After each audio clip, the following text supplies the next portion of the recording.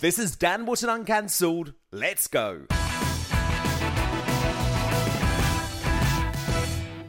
Neil Oliver is tonight's outsider. And more proof today, as if we ever needed it, that the intolerant far left in this country truly despise everything British.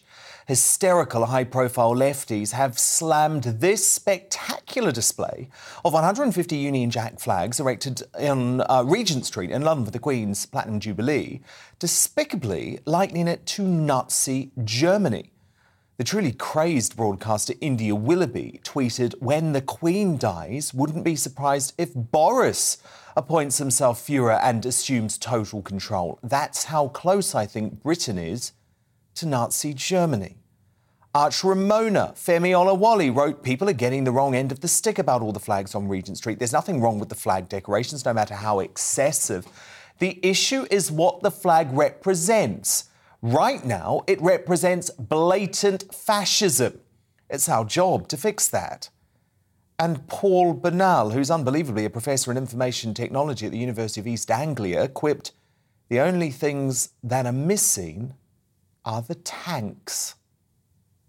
Neil, they're seriously comparing a celebration of our wonderful 96-year-old monarch reaching 70 years on the throne to a deplorable regime that gassed millions of people. I mean, is this proof that the far left in this country have finally lost the plot? Well, the one-word answer to that is yes, although I think the people you're talking about lost the plot long ago, or may have been born plotless. I looked at the picture, and I think it looks spectacular. I think when it comes to flags, as it happens, I think purely from a design perspective, I think the Union Jack is a particularly good flag. I think it's a particularly brilliant piece of iconography, and I think the effect of the 150 flags there is so striking. And the tragedy of using language like Nuremberg in relation to that flag, you know, before there were many forces raised against fascism, Nazism in Europe in the 1930s and the 1940s. It was the Union flag. It was Britain that was an early adopter of the necessity to stand up, regardless of consequences, and fight back against fascism and Nazism. And the Union flag was symbolic of that. And there's also something deeply strange, hypocritical, that the contempt that's reserved for all things British, including the flag, it's always and only contempt for the home team and the things that the home team has traditionally held dear. I mean, look how fond so many of the same sorts of people are of the European Union flag, for example. Yeah. And that's a flag that represents not a nation, not a country, not a people, but an unelected bureaucracy. An unchallengeable, unelected bureaucracy. Or look at all the appearances of the Ukrainian flag recently, especially in the social media biogs of the self-righteous. You know, so often the same people that say the British flag is a symbol of empire, of colonialism, of nationalism, they can't wait to wave and celebrate someone else's flag, anyone else's flag. So there is a rank hypocrisy at the base of all this. Indeed, Neil. And I have to say, I was walking down the Mall last night, checking out the preparations ahead of the Platinum Jubilee and looking at all of the flags myself in front of Buckingham Palace. And all I felt was a massive sense of pride. And what was fascinating, Neil, is that all of the voices surrounding me, they were all foreign tourists, not speaking English. And they were blown away by it as well. So I think any of these people sneering at Britain are so out of touch, because this Platinum Jubilee is going to go around the world. It's going to show that we've finally opened up after 2 years of lockdown hell, while other countries remain caged and muzzled. And I think it's going to be a great thing for this country that we can be proud of, regardless of our political stripes. There's a peculiar but symptomatic joylessness about a lot of the people who decry pride in and love of country. I was listening to Nigel Farage there talking about Nicola Sturgeon and the Scottish nationalists, and there's a profound joylessness around Nicola Sturgeon. She looks like the sort of person where good times go to die. And there's always that joylessness that's there. Yeah. And how empty, how hollow-hearted do you have to be in the presence of national pride, not nationalist pride, but love of country, as is embodied in, say, a grand and colourful display of the flags? How can you be in the presence of that and not feel the corners of your mouth turning up? That desire to smile at what is, after all, a simple pleasure.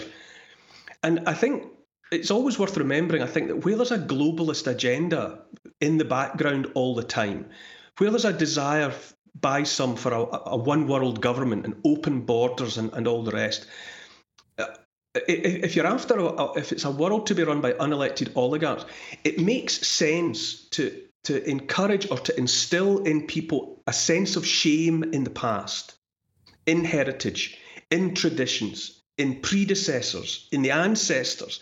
Because if you can make people ashamed of the past, and then by association, if you can make them ashamed of the present that they're living in, you make those people rootless. You unmoor them. Yeah. You take away their points of navigation, and you leave them adrift with no sense of where they belong. And people who are made rootless with no sense of belonging in that way are then vulnerable to fantasies about a utopian future. Discard all the things that your parents cared about and your grandparents cared about. It was embarrassing and shameful. Trust us, follow us, and we'll lead you towards... Utopia literally means the place that doesn't exist. Indeed. That promised land that demagogues always try to take populations towards. And this confected outrage about a flag. And as I say before, the Union Jack flag is a spectacularly good flag. It makes me think sometimes of the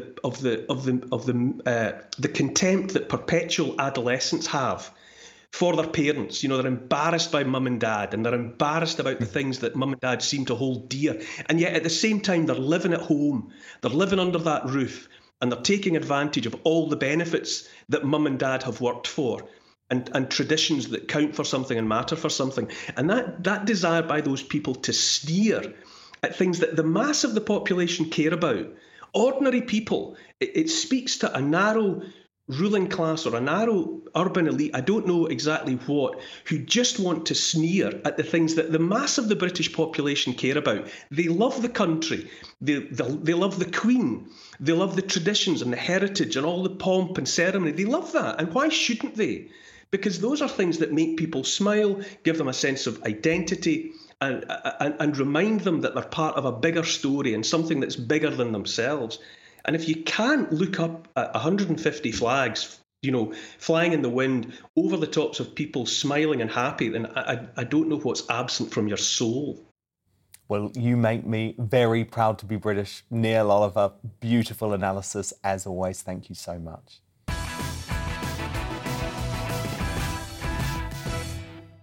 As we speak, the shady World Health Organization is meeting in Switzerland to try and push through an extraordinary pact, giving them unparalleled powers during the so-called next pandemic. But their Doomsday Director General, Dr. Tedros, isn't yet ready to let COVID be consigned to history where it belongs. Reported deaths are at their lowest since March 2020. In many countries, all restrictions have been lifted and life looks much like it did before the pandemic. So, is it over? No, it's most certainly not over. I know that's not the message you want to hear. Despite that trademark scaremongering, the Craven Health bureaucracy has accepted that COVID has lost its power as a weapon of fear and oppression. So just like clockwork, The monkeypox hysteria arrives via the vacuous Wessels and the compliant MSM, just as the WHO tried to pull off this dangerous power grab. Well, Professor of Evidence-Based Medicine at the University of Oxford, Carl Hennigan, joins me now. And Carl, you're all about the evidence. You've always been about this evidence throughout this pandemic. So let me ask you, is there any evidence to suggest the World Health Organization deserves more power after their pretty appalling pandering to China during COVID and also lots of other things that they got wrong? Yeah, so Dan, let me declare I've received funding from the WHO and give them advice. So there are some things they do well, for instance, like polio eradication. Yes. But what the key now is in this pandemic is there are lots of criticisms, particularly about this authoritarian control of individuals coming through lockdown. So I think the first thing is, which was in your clip, we haven't called an end to the pandemic. And many viewers might be surprised to say there is no actual criteria for what ends a pandemic. And so this could go on for many years if we're not careful. The second issue, when you do call an end to the pandemic, you need a review. You should be looking at what went well, but particularly what went badly wrong. And I think this is important because when we talk about the lockdown consequences, remember the issue like test. Well, that cost us 37 billion. Did it get us anywhere? And that was directly from the WHO. But if you think in the developing world, lockdown has had catastrophic consequences on education, social welfare. Many African countries have been out of school for 18 months.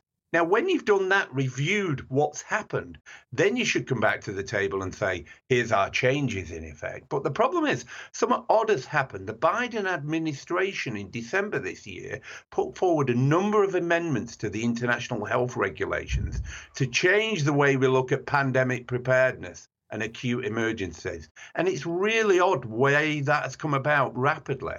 But actually, there are significant concerns. And I see there's over 145,000 people have signed the petition. So it's going to have to be debated in Parliament now to look at this new treaty, if you like, and look at the implications of it. And do you think we should be as concerned as I feel about this treaty, which feels like a massive power grab by the World Health Organization? Yeah, I think what we should be concerned about is a small number of people, advisors, certain industry, and certain people like the Gates Foundation, who have the major donors to the World Health Organization, using it as a means to soft power to influence what happens next. What we really should be doing is investing the decisions in our populations, in our individuals. But I think there's lots of people who actually quite enjoyed lockdowns and would like to get back to the position where they could have much influence going forward. And I think this is a soft power agenda. Importantly, the government, the UK government, has 6 months to reject the sovereignty, if you like, of these new ratifications. And I think when it gets debated in Parliament, that will be realised. And I think we will say, look, we're not going to cede control to the WHO in this situation, but we are still going to work with them because the UK is one of the major donors. And there are important issues that they still need to focus on around the world, like I said, like polio eradication. But Carl, now they're using this summit in Switzerland to terrify us all over monkeypox. And Sky News, for example, they broke off their regular programming today to go immediately to this World Health Organization monkeypox press conference. And they're now doing the same sort of tallies about monkeypox as we had about COVID each day. I mean, monkeypox is an existing illness that has been around for a very long time. There's a vaccine, there's treatment. It's not new. Do you feel like folk are getting very hysterical about this? Well, I was reading today about, coming out of the COVID pandemic, about a quarter of all people still surveyed are more anxious than when they went into the COVID pandemic. So number one is I think we're at this heightened awareness.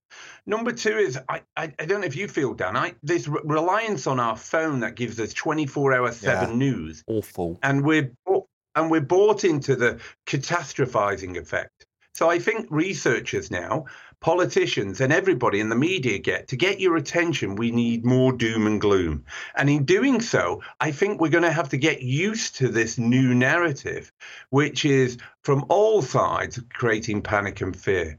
What concerns me now is over the summer, I think, like naturally, acute respiratory infections in the Northern Hemisphere will go down. But come September, when schools come back and things start to re-emerge, we haven't ended the pandemic, and watch the messaging start coming back again at you. New variants of concern, subvariants, there'll be problems. So I don't think this is over by any means. And I'd say get ready for more of this messaging going forward. Goodness me.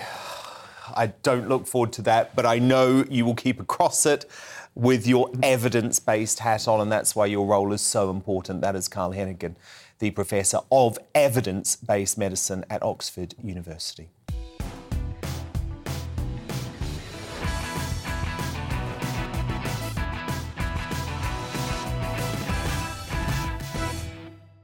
In an extraordinary attack today, former SNP leader and First Minister Alex Salmond has accused his former protégé, scheming Sturgeon, of using Scottish independence as a political shield to deflect voters' attention from her government's failures, of which there are many, let's be honest. Salmond's criticism of his former deputy came after Sturgeon announced her delusional plans for a futile push towards IndyRef 2, writing in the Scottish National, basically an SNP propaganda sheet at the weekend. Queen Nick declared, "We will shortly begin publishing an updated prospectus on the opportunities that independence can offer Scotland, a prospectus that, yes, is upfront about the challenges, but also one that does not shy away from the immense opportunities of independence." Salmond responded brutally by saying, "Sooner rather than later, the multiple problems of political delivery of this government, trains, ferries, census, etc., will impact on its support. The cause of independence must not be allowed to suffer from the day-to-day troubles of the government." So, Nigel, is Alex Salmond right that Sturgeon is now using independence as sort of a political shield, really? Well, he raises a fair point. I mean, they are failing at virtually everything, education in particular. I remember as a boy, everyone saying that Scotland had the best education system in the Western world. It now has one of the absolute worst, despite this having been stated as one of her clear priorities, but now she's sort of rather conveniently dropped that. The same goes for health delivery. You mentioned ferries briefly in the introduction. Vast amounts of money being wasted. They are incompetent. They are hopeless. They are useless. So yes, re-raising the independence issue is, of course, useful to her because that's where the core support comes from. However, here's my real issue with it. It's not independence. Every time in 2014 in that referendum, when I heard mainstream media referring to independence for Scotland, it wasn't. It was separation from UK, separation from London and Westminster, and its replacement by being a tiny little speck in the European Union governed by the French and Germans. And if honestly she wanted a campaign for Scottish independence, I would have some respect. I wouldn't agree, but some respect for the integrity of that position. As it is the most enormous con job. And yet, the Conservatives in Scotland, after a brief upward blip, suffered badly on May the 5th in the local elections. The Labour Party, in what was a one-party state of Glasgow and Edinburgh, were found to be so corrupt and so hopeless they're gone, and there's no way back. So this bizarre situation where even if there was a referendum, IndyRef 2, they'd lose it, probably by a bigger margin than last time, and yet they remain the dominant party in Scotland. It all wants some working out, it really does. Indeed. Also wanting working out, Nigel, is this bizarre juxtaposition that Sturgeon has had to take on foreign policy in an independent Scotland. Because, of course, the SNP, totally against nuclear weapons, right, but have now conceded that they would have to be a member of NATO, which just doesn't go together, I'm afraid. Yes, I mean, they want to keep the pound, but of course be separate from the Bank of England. They want to be in NATO, but ditch Trident. I mean, the whole thing is all over the shop. And Salmond, of course, thinks that his Alba party can provide a real challenge. And yet, if we're honest about it, he hasn't done that well, has he? He hasn't done that well. You know, he was a driving force behind making the SNP a big party, the biggest party in Scottish politics. And yet, that vote hasn't transferred on a personal level. Whether that's a result of the endless accusations against him, which incidentally, he won his court case over. But somehow she's the queen bee. I want to tell you on a personal level, I've met all the political leaders, over the last 10, 12 years. I've appeared in national debates with them, been in green rooms with them, done big programs with them. I've met leaders from all over the world. I've met the Pope, the Dalai Lama, the US president, the French president, the German, you name it. I've met them all. But I want to tell you this. The single most unpleasant, sour-faced, humourless person of all the people I've met among world leaders is Nicola Sturgeon, bar none. It isn't just that she's wrong, she's deeply unpleasant, and I also think very hypocritical with it too. So what happened when you met her, Nigel? It was June, I think. I've never seen a frost like it, for the middle of summer. I've met her more than once. There is almost no recognition, no acknowledgement. And I remember a few years ago going up to Edinburgh to do an event at which and at the time, UKIP was riding high in the UK opinion polls. And I wanted to expose the fact that independence wasn't independence. And I was met by a group of yobs, a large group of SNP yobs, all with very dilated pupils. I can't think why. And, the way I was treated was just, it was appalling. Yeah. And yet, from Sturgeon or Salmond, they both said, well, you shouldn't have come north of the border. If a group of my supporters had hounded Peter Mandelson getting off a train at St Pancras, I would have been the worst person that's ever lived. Oh, yeah.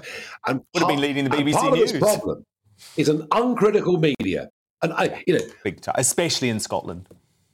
Yeah, Scottish nationalism, lovely. Welsh nationalism, lovely. Irish nationalism, for some reason, no problem. Any hint of English identity and you become a monster. It's weird. So my guess is she's going to be there for a few years yet.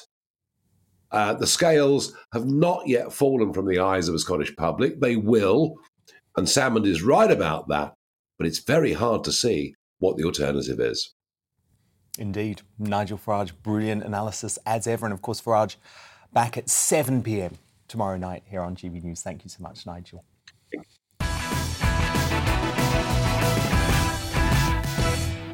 Dan Wootton here again. Thank you so much for listening to this edition of my podcast, Uncancelled. Did you like what you hear? Well, remember to subscribe, rate and review, and join me for more news-making interviews, fiery debate and free speech on Dan Wootton Tonight every Monday to Thursday from 9 p.m. till 11 p.m. on GB News.